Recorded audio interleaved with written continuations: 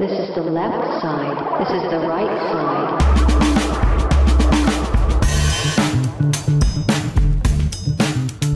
Welcome back to Pretty Good Vibrations, the podcast that both celebrates and analyzes emo type rock bands that happened to tour with Sherwood or This Day and Age between the years of 2004 and 2010. This is a very particular set of bands. But as I talk with my friend Jeff Martin from This Day and Age, we get to talk about the role that touring played in our lives, in our friendships, in that part of our life. And we get to tell some cool stories and get a little bit in the psychological weeds. Not too far. Mostly we talk about bands. It's been really fun to make this list and to be able to talk with Jeff and play clips about these bands. Feel free to share it with any friends, any of these bands, even if you're friends with those guys.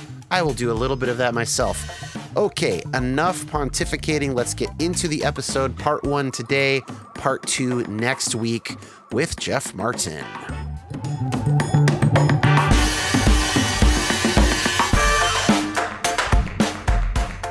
Jeff Martin, former singer and guitarist of This Day and Age, and friend of mine for now, coming up on 17 years here. Thank you for joining me. Hi, Dan. 17. Wow. Yeah. 2006, yeah. We toured together. Yeah. Yeah. But I do consider you a friend as well. So good to be here with you, man. This is an episode about our favorite bands that our bands toured with. Obviously, not all the listeners to this show have been on tour, but I would say a decent chunk have. And even if not, there's some understanding of what that's like. It's a very unique human experience. It's an ancient human experience, being nomadic with a group of people and a shared purpose. But in our time, it's rare. Most people don't spend any significant portion of their lives meaningfully on the road. I talked a little bit about comedian versus band touring with a previous guest, Sam Talent, on the 80s punk tournament episode. And that was really interesting to me to kind of contrast those. But it's really similar. And you and I both lived this for many years of our young adult lives, our 20s. Tell us a little bit about, give us the real basic backdrop of This Day and Age, your band. When were you active? How much touring did you do? Yeah. So This Day and Age, our band was centered around Buffalo, New York. All the guys from the band grew up there and lived there at the time. And three of the original members, Mike, Steve, and Pete, who's my cousin, they had started a band that was honestly primarily centered around MXPX covers. And I remember one Christmas party. I think it was Christmas of the year 2000. Pete, we were at our family Christmas party, actually at Pete's house, my Aunt Tina's house. And Pete said, "Hey, so I know I was starting to play in a couple bands at my school, just very, very informally, right? Casually." And Pete just said, "Hey, would you ever want to come and just play with jam with me and my friends?" We obviously shared this love for MXPX. He's like, "Would you ever just want to come to my friend Steve's basement sometime and just play and see how it goes?" And I said, honestly, sure. I had been in one sort of hilarious ska band called the Troubleshooters, where I just played guitar. That's a great ska band name. Yeah, isn't that a good name? Yeah. So I didn't sing in that band. I just played guitar. That was my introduction to being in a band. Yeah. And then I was in this other band just in my friend's basement that we just called it Part of the Problem.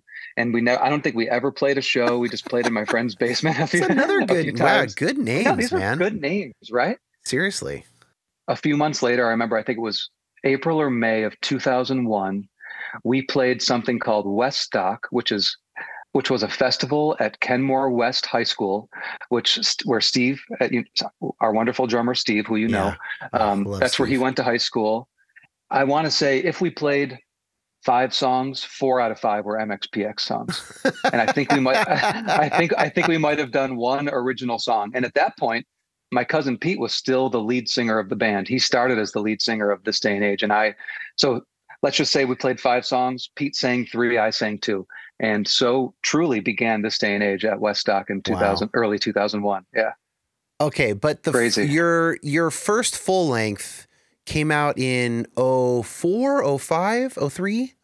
So we had one. So we did an EP that we totally did ourselves Yeah. in 2002, and then 2003 we did a full length called "Start Over on Monday," which is the full length that allowed us to get signed or get Okay. attention from a few record labels. And then, so yeah, I consider our first full length "Start Over on Monday," but obviously the first full length that most people know is "Always Leave the Ground," which was another year or two later. Right. And that's what I first heard. We toured together in 2006, supporting the Rocket Summer, Bryce and his crew headlining. Very good. Jonathan Richman was also on that tour, and it was the four of us essentially doing a full US tour. It was like a couple months long. I believe it was the longest, might have been the second longest tour we had done, because we had already done a big Daphne Loves Derby, This Providence, Sherwood, full US tour, which I think was like 70 shows, like a really big one. So I guess this was the second longest. Yeah. I remember something very similar, that tour with you guys in Rocket Summer was at that point definitely our longest tour. And I think, I can't remember if it was right after, maybe we went and toured with Punchline. And I think that then became our longest tour. And you, in this day and age, I'm going to play a track here from the next record, what is technically your third record. But you guys were, it was emo pop, mid-aughts. Like, how do you describe it genre wise? Yeah, I mean, I always just said it was kind of like melodic rock, emo pop. We definitely started, as I mentioned, as straight up pop punk. But I think especially there was a big jump, probably almost an alienating to our fans jump between Always Leave the Ground and The Bell and the Hammer. But nonetheless, I would say melodic rock, emo pop was probably a good place to land. Well, it was a shock to the system in the best way to me when you came out with Bell and the Hammer. I'm going to play this song of yours, Second Star and To the Right. By the way, our own bands are exempt from this list of top touring bands to keep it from getting awkward and from having to sort of, fluff each other in any kind of a way. So, but I am going to play my favorite track, and you're going to play one of your favorite Sherwood songs. So, okay, we're going to do that a little bit here at the beginning so that we can move on and talk about other bands and not ourselves. But this track, Second Star and To the Right, is, I'm going to play this instrumental groove at the beginning, and then I'll go to the second verse and we'll hear that through the chorus. So we'll get a little bit longer clip than normal. But here is that all-time groove from Second Star To the Right.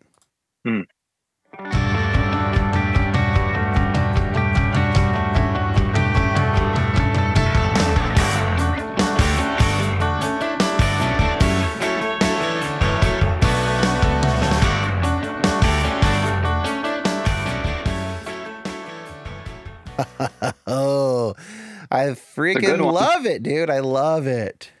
It's fun when you're far enough away, separated from your music, where you can enjoy it in a different way. Yeah. And that is one of those songs that for sure, when I hear it, I'm just like, man, that was a nice one.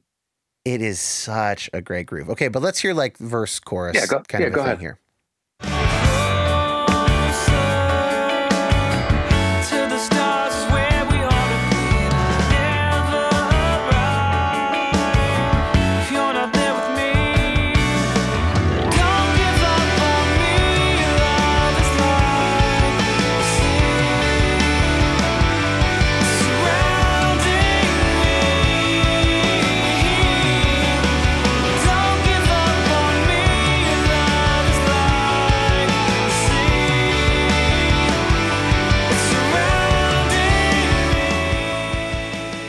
Hell yeah, dude.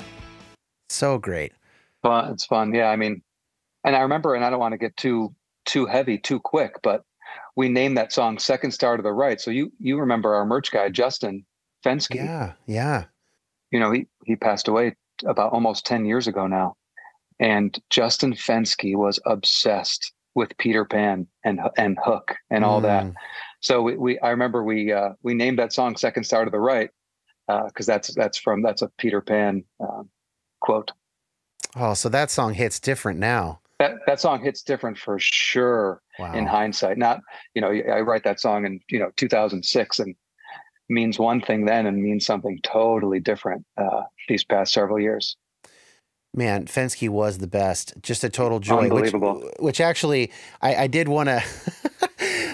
I gotta say, so your band then you left This Day and Age. This Day and Age dissolved, and the rest of them became the Reign of Kindo, and they continued touring. And we brought Reign of Kindo on tour at one point. Sherwood did. So I got to tour with two versions of the rest of your band, essentially. Right. Yeah. But I think of you guys as one unit because socially, like, this is a big part of touring that people probably don't think about, but you only spend, 45 minutes, maybe an hour and a half if you're a headliner max of your day playing music, 25 or 30 minutes if you're an opening band. And there's 24 hours in a day. So you have a lot of other time and you hang out for so many hours with the other bands. And it's such an interesting way to build friendships. It's probably the most like if you were both summer camp counselors. That's probably the closest thing in the non-musical world to what a tour friendship is like. Yeah, I think that's a good point. Speaking, you're in this kind of Never land. You are a little bit the Lost Boys, frankly, out on the road, even if there are women in the band, like you're out kind of doing this thing. You're nomadic. You're not connected to sort of the regular rhythms of society. And you are entertaining high schoolers, just like a camp counselor would be doing. That's so funny. I love the way you put that. And then you're doing it together and building these friendships. And one of probably the saddest thing to me about having done that at this point in my life is that because of the fact that it's on the move, the friendships become geographically distant, right? Sure, yeah. So you live on the East Coast and I just don't get to physically see you very often. Like you've been gracious and visited when you came for work, we got together. That was like 5 or 6 years ago. Right. Yeah, no, if I lived on the West Coast, I would definitely try to see you guys. I tried to see, especially now that I travel a little bit for work, I've actually seen a few touring friends, and maybe we won't do any spoilers yet, but some of the friends that we even mentioned here, that's been a fun part of my real life work currently to still see some old friends. But no, you're totally right. Like we were just always on the move, and then after a month or two or however many weeks we toured together, you might not see a person for who knows how long, right? Years. I mean, yeah. But you guys, I think of This Day and Age and Reign of Kindo as one unit because the social atmosphere of your band, you guys were, I think it's safe to say, the funniest and the most wholesome, funny, and fun group of guys to tour with. I think I'd put you at number one. On that metric. Nice. And just the example that always comes to mind is the game you guys used to play where you would try and keep your face absolutely still, but you would sound like you were crying. So like, I'm going to do, it was like a tour game. So it'd be like this, like you imagine my face totally still, but I'm going, but then you can't frown and you can't laugh and everybody's laughing. Like that's a pretty representative example of what life was like with you guys. And that's totally a Mike thing. I'm sure it originated but with Steve, him. but right in there too. I mean, just the funniest, for sure. Just the funniest dudes. So such good guys. It was actually great to that point, being able to bring them on tour, even though you weren't there. And that was sad for me because I think you and I got pretty close on that first Rocket Summer tour. Did. So it was a bummer to not have you there, but it was also just a joy to be able to spend some more time with those guys. Sure. So yeah. Anyway, okay, let's talk about the rules. Oh, you got to play a Sherwood song, and then I got to do a Sherwood song. Come on, so please. set up this song. So Sherwood, and not just to give you flattery back, but when I think of This Day and Age, and when I think of the bands we toured with, there instantly in 1 second there are a couple bands that come to mind, and you guys are one of them without a doubt. And when I think of I think of your face, and I think of Mikey's face, and I think of Joe's face, and so much joy. I remember, and Mikey would be the kind of guy who would suddenly become part of my band's set at times as a practical joke because of how much joy he offered to our tour. I vividly remember this one show in Buffalo that we played with you guys. I think at a venue called the Icon, and Mikey came on stage wearing, I think one of what would be considered a girl's this day and age shirt that was, that was made for women, Yeah. and he was wearing it and just kind of all going all over the stage and just kind of touching our faces and just coming close to us, and we're still expected to kind of get through the song. And I just remember there were so many moments like that where we just enjoyed being with you guys so much, are a huge significant memory for me when I think of this day and age. So, and then like you said, being part of one of our longest tours, our second longest tour that we ever did. And I think we did, and I feel like we did some other smaller little runs together. I think one of those Buffalo shows was not a part of the tour. It was like an additional. Yeah. I think it was first, and we kind of met. That wouldn't have been the prank time, but there was a different Buffalo show. Correct. Yeah. So this is also a common thing. At the end of a tour, it's very common for bands to play a prank on each other during the last show. And sometimes these escalate into absolutely wild stories. There are some episodes of, I think, labeled the Tooth and Nail podcast, but maybe also Bad Christian, the Emery guys' old name of their podcast, specifically devoted to tour pranks. And man, it can get insane, but usually pretty good natured. But I would say 75% of our pranks involved Mikey in some strange outfit, bedeviling the other band during their thing. And the one I think of specifically is Hanson in 2009 when we did a full US tour with Hanson. And oh my gosh, our prank during the last show was there was a piano song that Zach, the drummer, would sing called Use Me or Use Me Up or something. And frankly, it was kind of like the low boring point of the set anyway. And so we were like, so Mikey went out in tighty whities and lay across the piano like Marilyn Monroe to the president or something during Zach Hanson's solo piano ballad. And it was such a chef's kiss memory. That is the best. Yeah. And Mikey, I can't remember if my memory is creating this, but he may have been wearing some sort of like wings, like some sort of pair of wings while he was kind of like frolicking around the stage. I would definitely believe it. Yes. Yeah, I think it's possible. But no, I think so fondly of those times, and you guys in particular. So, and I tried to pick songs. I know we didn't do this exactly the same, but I tried to pick songs from the era in which I toured with the band, or songs that I remember from those shows. Yeah. So I'd like us to play "I'm Asking Her to Stay" from the Sherwood Summer EP. It's one of my favorite songs by you guys for sure. It's also one of my favorites. Not to scoop an episode that Joe and I are going to do about each of our top 5 or top 10 Sherwood songs, but this is one of the only lyrics I ever saw tattooed on anybody. Might be actually the only lyrics I ever saw tattooed.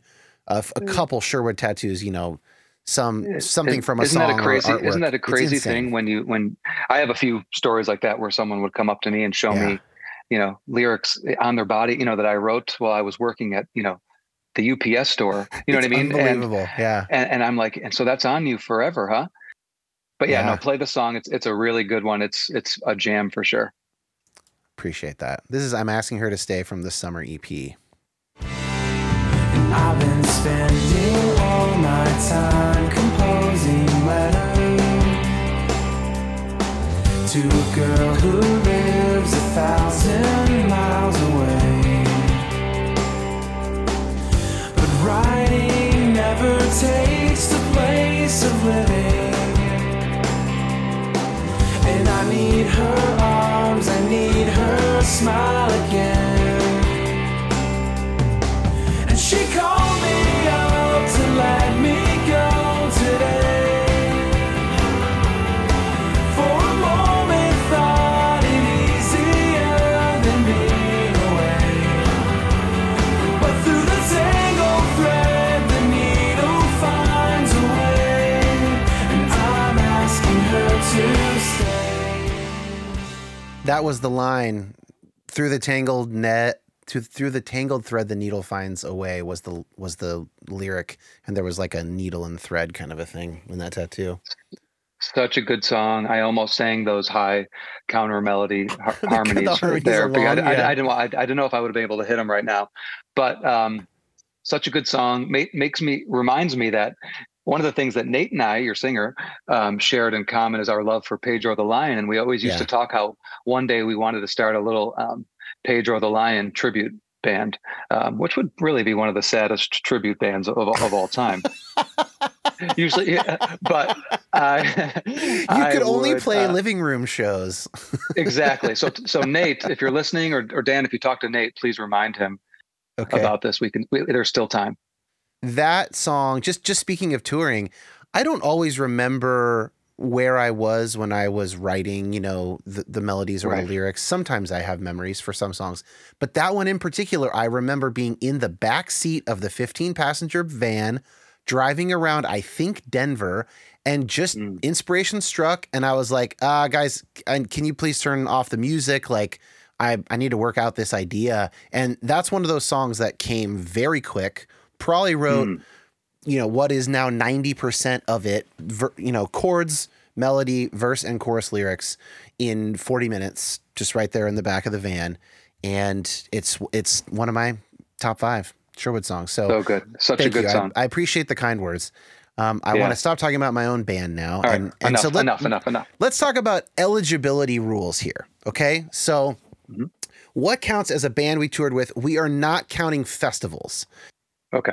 Yeah, that would have been too much. Yeah, if I counted Warped Tour, Lollapalooza, Purple Door, and Cornerstone, that would add like 400 other potential bands to the list. Yeah, I remember one year we played Warped Tour, and at the exact time we were starting our set, in the distance, I hear Fall Out Boy also starting like their unbelievably massive hit song, and I was like, wow, this is a bad time slot. That is a really bad time slot. That's a bad time slot. Yeah, but no, we can't count all those bands that we barely even knew, right? That like we're just on this giant festival. And with one exception that we will explain at the time, these are basically bands that we played at least a week or more of shows with. Most of mine are month plus. So I actually would like to give a full list of the bands that are not on my top 11. So we're doing about our top 6s. We're going to play a couple songs from and talk through them each. And then we have some honorable mentions that we will play at the end. So these are not those bands. Sherwood played with so many bands. So these are additional 25 bands that we toured with. Number One Fan, Number One Gun, Daphne Loves Derby, This Providence, The Reign of Kindo, House of Fools, May, The Forecast, The Hire, We Shot the Moon, Armor for Sleep, Cobra Starship, The Academy Is, Zebrahead, Go Audio, The Red Jumpsuit Apparatus, Anchor and Braille, Deus Vale, Better Than Ezra, Amber Pacific, Just Surrender, Pink Spiders, Houston Calls, Hanson, and Steel Train. And I probably left a few out. Wow. We did 800 shows in about 7 years. Yeah, I was thinking, we obviously stopped earlier than you guys. We were right up until about 2007. Yeah. And I was thinking we're kind of in like the 500 show realm. Mm-hmm. I didn't make a list like that, but honestly, a bunch of the bands that you mentioned, we did little runs with as well, for sure. And as well as many more. So yeah, I love that list, man. You got to send that to me. That just jogs my memory so much. Yeah. And I do have to say this because our bands were not that different in size. I would imagine that each of our top selling records are in the ballpark of each other, but our tour list is ultra impressive. And there is a reason for that. It's that we signed to MySpace Records for 3 of those years, and MySpace would just give a band tens of thousands of dollars of free MySpace.com front page promotion. And like all these other services that they didn't give to normal people unless you paid, like messaging all your friends, all the band's friends, that's could be like a 1 million person email blast, for Relient K. And they were just like, well, if you bring Sherwood on tour, you can have that for free. That is a nice deal for you guys. It was an incredible deal for us. And then the other thing they did, a lot of these bands were in the UK and Europe, and they wanted to break a band in the UK so that their label could have a band worldwide that used MySpace's international presence. And so they spent like $100,000 or more trying to get us going in the UK, which did not work. But we got to play. That's when we toured with Say Anything. That's when we toured with Red Jumpsuit Apparatus. That was a part of it too. Anyway, that's just kind of fun to go through a little bit of that. Yeah, that's super fun. That's an awesome list. Time capsule. Okay. Well, let's get into our list. So we're going to alternate between yours and mine, and we're going to go from number 6 up to number 1 in reverse order. And we were going to only really talk at length about top 5s, but we had the same number 6. Now, my number 6 is really almost a tie with number 5, but it duked it out. But we have the same number 6, and that's Waking Ashland from San Diego, California. We love Waking Ashland. Yeah. Yeah. And I do want to say that I think all of these bands, not that it matters too much, but there's such a minimal difference in my mind. You know what I mean? Between like, Totally. you know, the number is kind of whatever to me. It's just honestly the top 5 or 6 bands that sort of came to my mind that I wanted to talk about, or their songs, you know, meant a lot to me. And honestly, Jonathan, me, you and Jonathan, I think we became pretty close on a couple of little runs that we ran that we did together. And I just love that band. I would say for me, my 1 through 4 are pretty well differentiated from each other. And then 5 to 9 is a big jumbled mess. And like on any given day, one of those could move. But Waking Ashland, I've got at number 6. Let's start by playing a clip. I think we actually both picked this song. It's called Edinger. This is my favorite Waking Ashland song. It's named after a street in Santa Ana, California. Here's Edinger. Incomplete and helpless, so it seems. The fog's like a wall and it's hard to see these feelings, meanings. I start my car and drive till I find peace. Or was it fate that brought us here? Or my mistakes I made in fear? Or is it too late to change my mind? Who have I been? Was it fate that brought us here? Or my mistakes I made in fear? Or is it too late to change my mind? Who have I been? When will this end? What a track, dude. Well, Jonathan, are you kidding me with that chorus? It's a great chorus. It's such a That's great such a chorus. good chorus. Whoa. I know that was on my list too. And I was just, go ahead.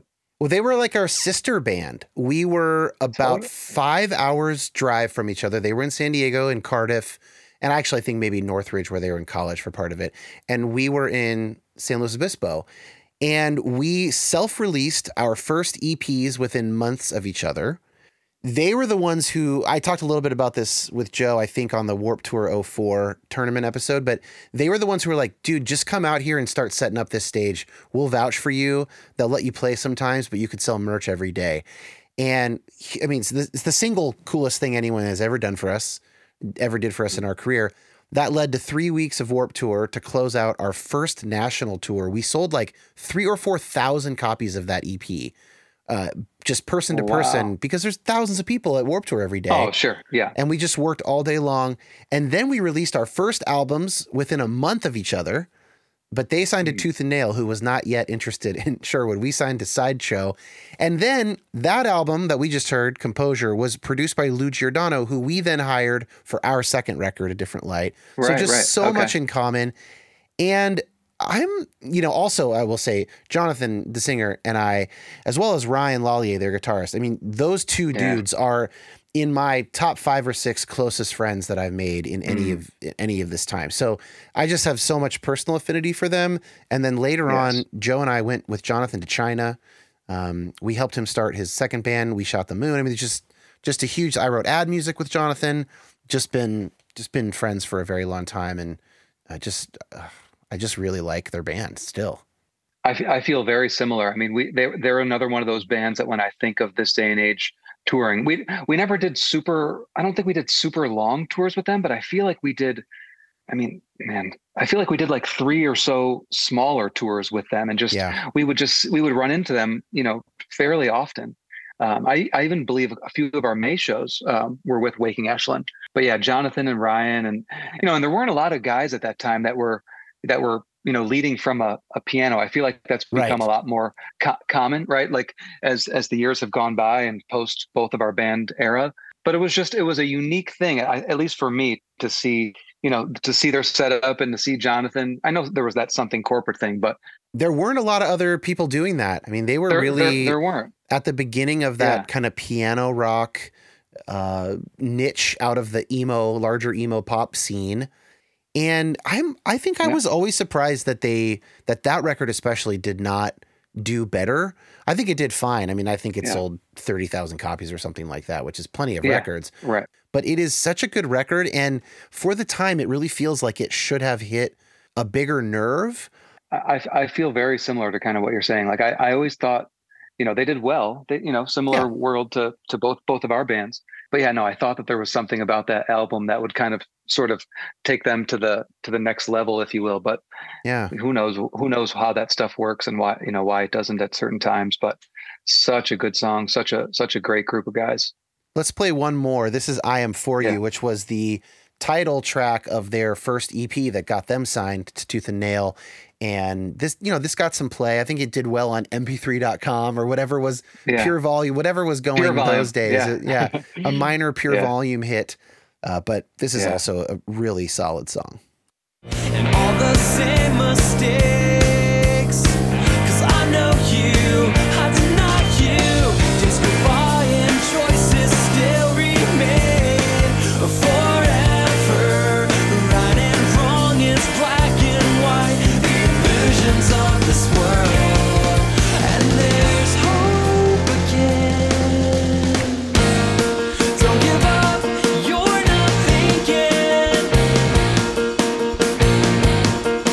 Don't give up, just keep seeking. Oh yeah, and I am for you. And I will love you.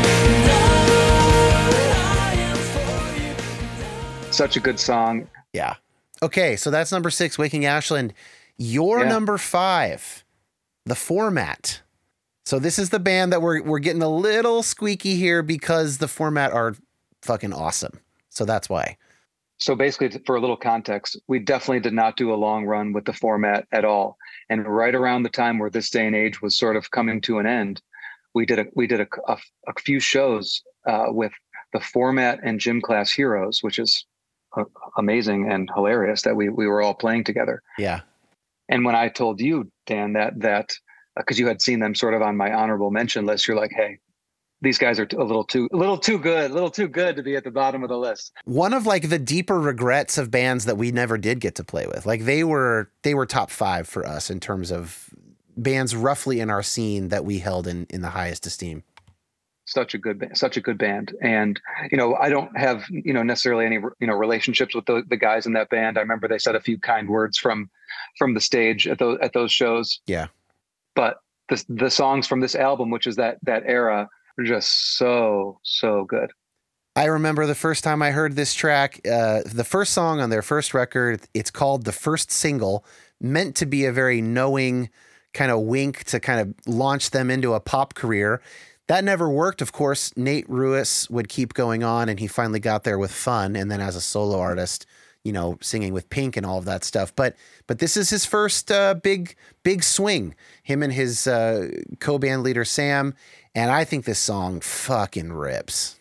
Such a good song. Oh my God, I gave my best, but for 3 whole years to end like this. Well, do you wanna fall apart? I can't stop if you can't start. Do you wanna fall apart? Well, I could if you can't try to fix what I've undone. 'Cause I hate what I've become. You know me, all you think you do, you just don't seem to see.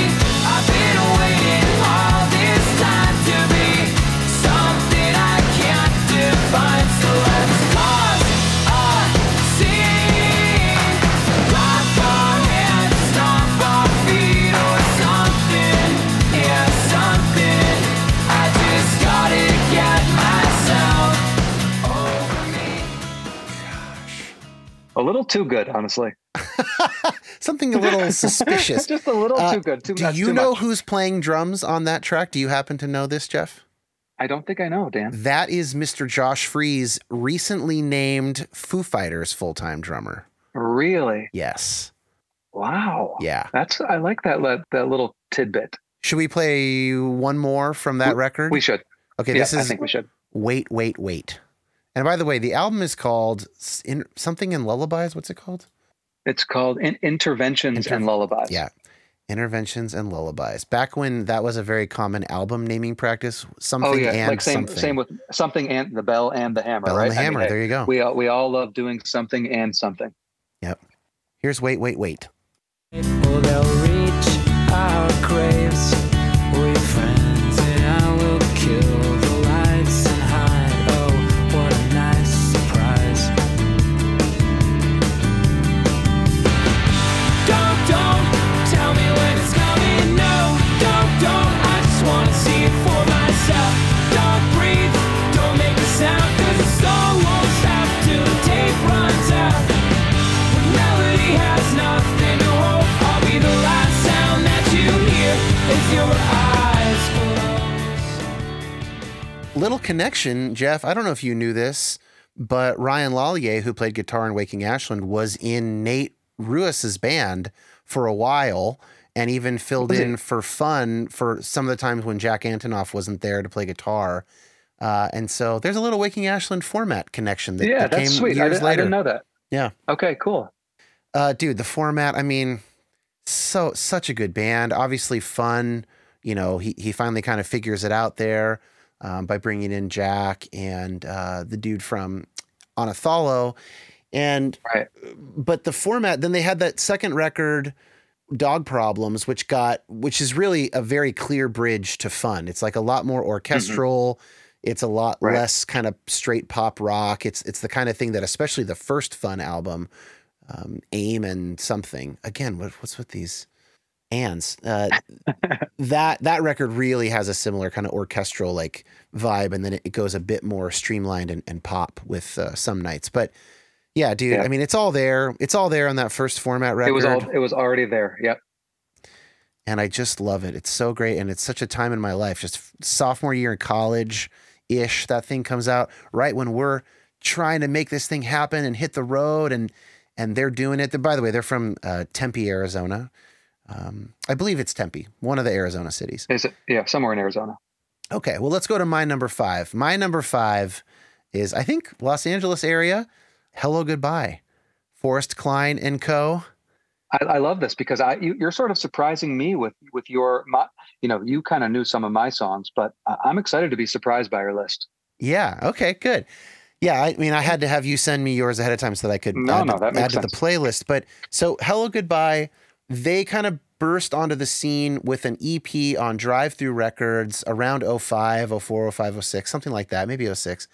And it was that kind of laptop pop, like auto-tuned sort of dance, getting into that emo pop punk kind of world. And then after that, they sort of moved away from that and did almost like a twee indie pop record.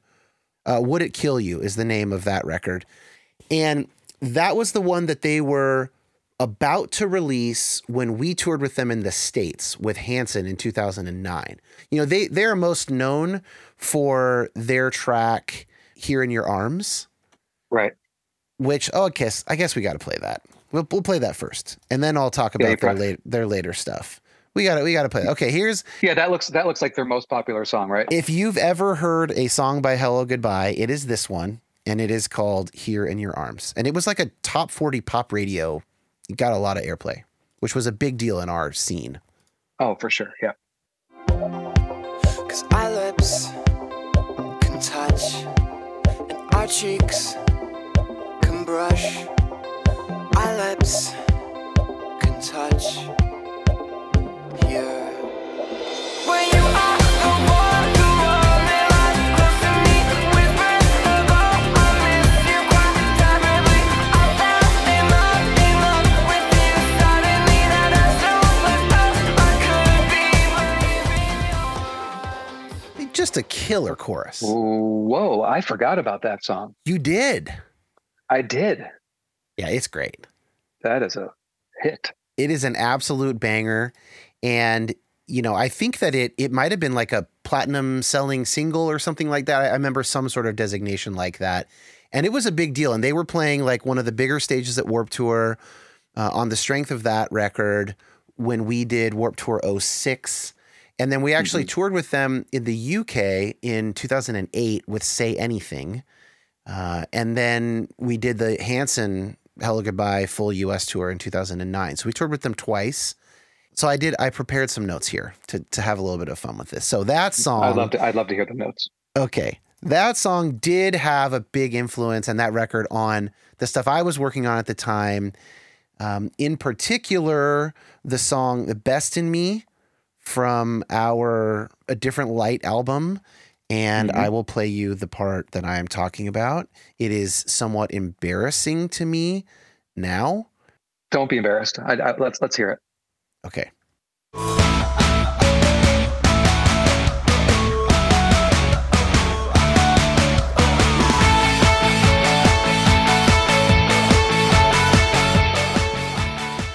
have to turn that off. What the listeners can't see is you shaking your head in shame, grimacing. Yeah. So I don't want you to be that hard on yourself at this point, Dan. But I don't want to listen to that. Yeah. Okay. But I'm sad because I think that song is like the chorus, especially I really like in that song, but I let some really bad lyrics stay. And the production is so 2007, which is my fault, not Lou's fault. And so I have regrets, but oh well, you can't win them all. So I liked that first Hello Goodbye record, but the one I really fell in love with was the one that they were promoting on the Hanson tour, or they were playing some songs from it because it wasn't out yet. Would It Kill You? And they basically dropped all the auto-tune pretty much. I'm sure it cost them a lot with fans when they kind of changed that stuff because, that's how it goes with people who love your band. And here's how I know that I truly love Hello Goodbye's music is that they never really liked me personally as much as I wanted them to. I always wanted to be better friends than we were. Yeah. It's the same thing with Jack Antonoff, who was fronting Steel Train on that same tour. I also love his music. I like Bleachers a lot more than I like Steel Train. If these guys never clicked with me personally, even if I wanted to, the fact that I really listened to their music, given my ego, and the fact that could for sure get in the way for me, is proof positive that I love the music and the music is worthy of the love. Does that make sense? That's so funny. Yeah, no, that makes a lot of sense. Well, they really missed out. They missed out on a friendship with you. You know what? It's not too late, Forrest. It's not too late, Jack, but it's never too late. But I'm not holding out hope. So this is Finding Something to Do from Would It Kill You 2010 by Hello Goodbye.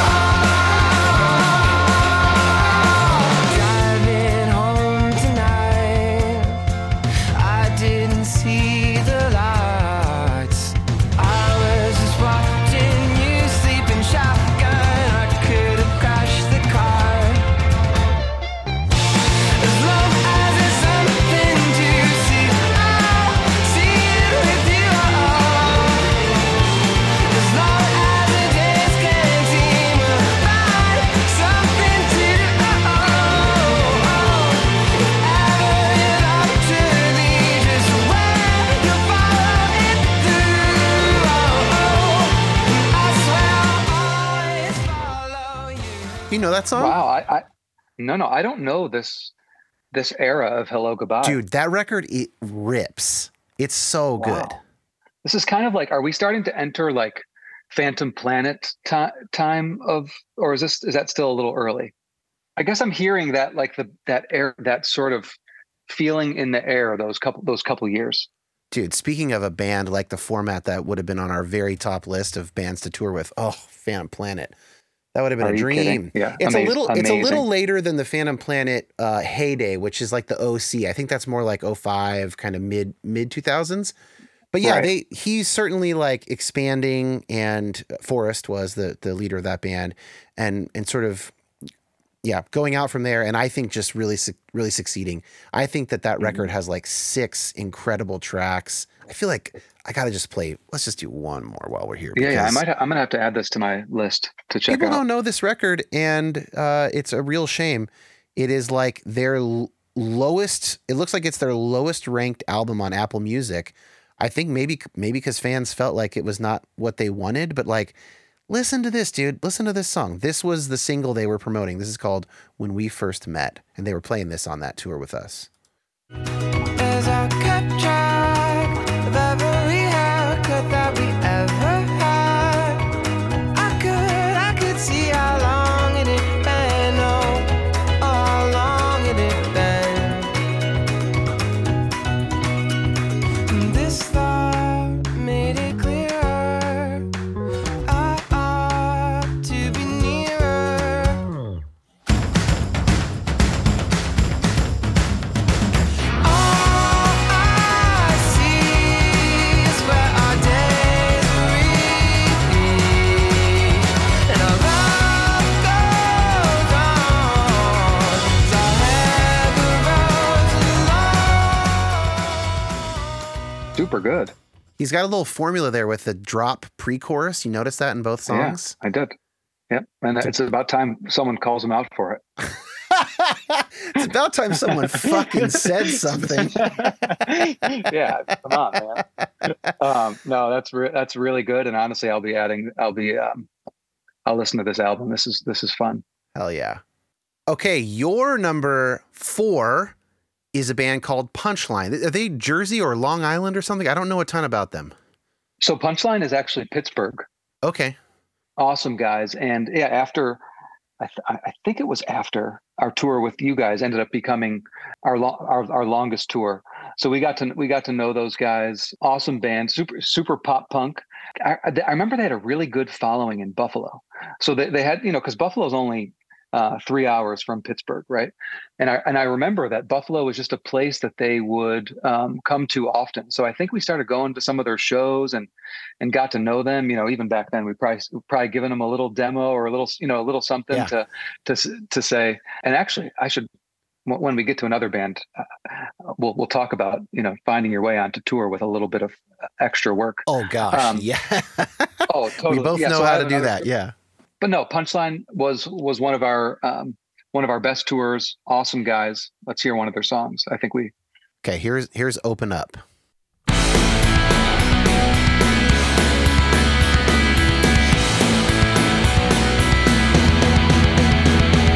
Hey, you've got me again in this road, so young to die now, so confused.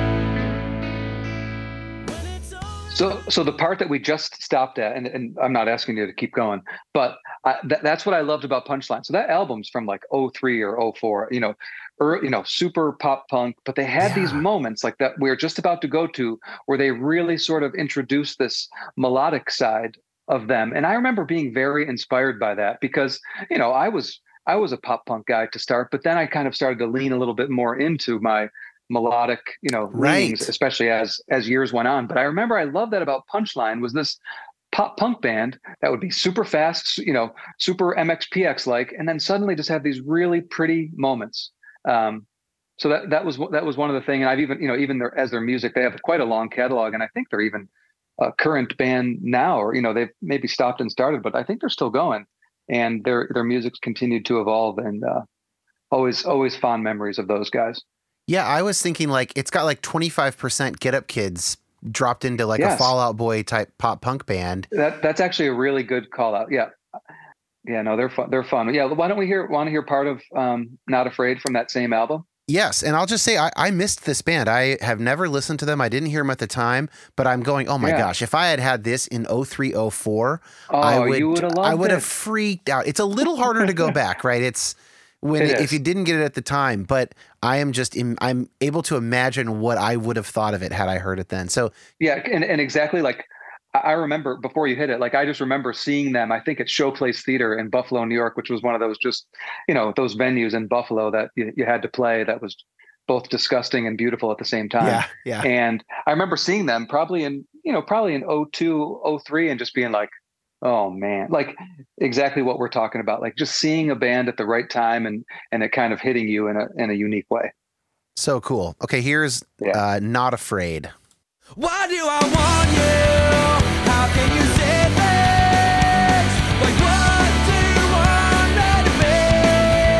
Who did I fall for? Not the same person. Haven't been nice in a year.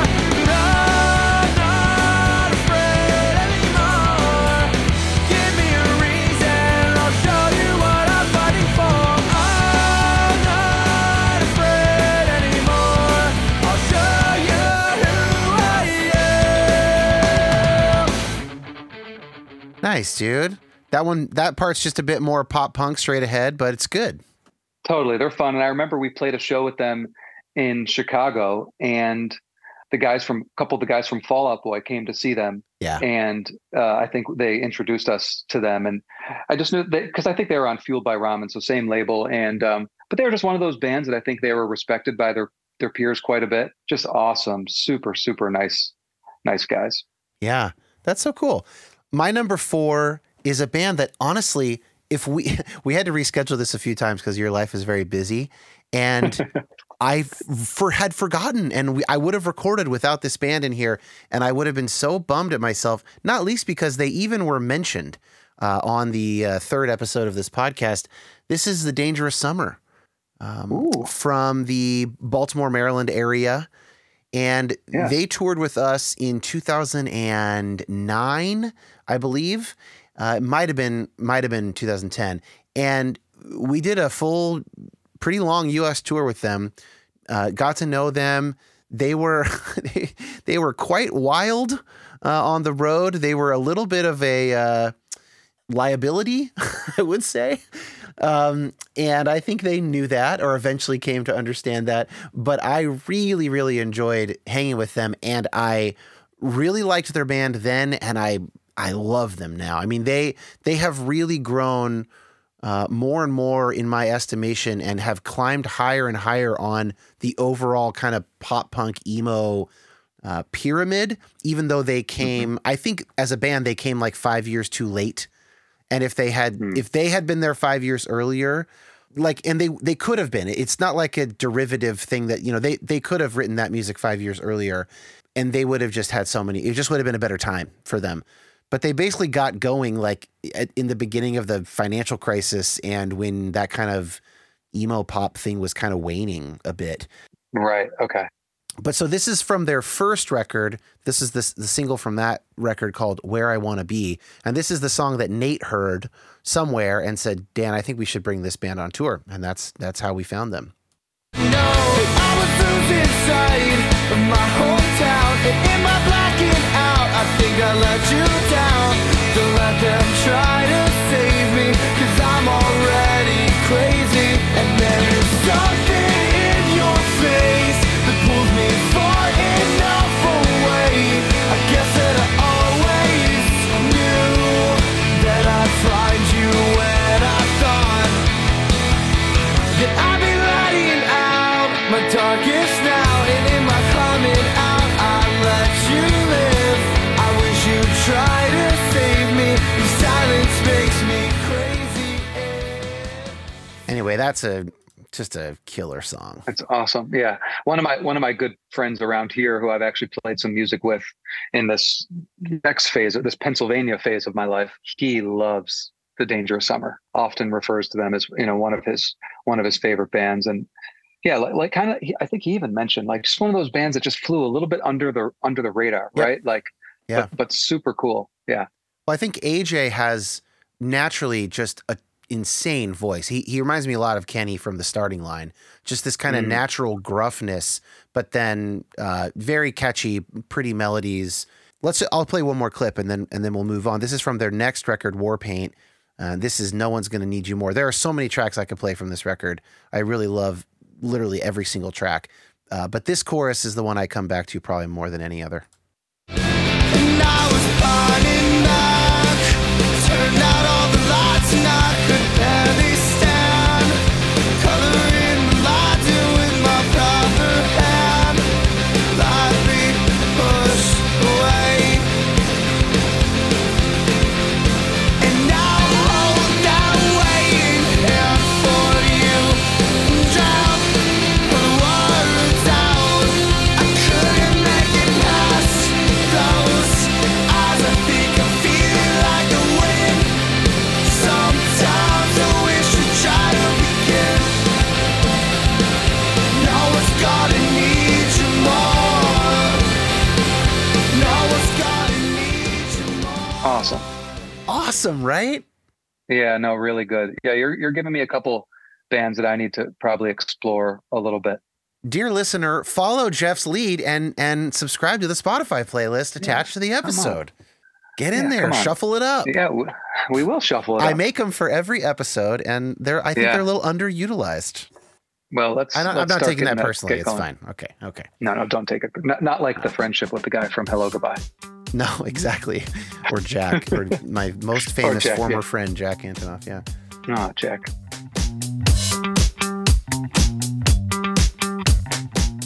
Well, that's going to do it for us this week. If you enjoyed this episode, please share it with a friend that you think also would like to hear Jeff and I talk about bands that were touring in 15-passenger vans and RVs and occasionally tour buses throughout the years 2004 to 2010.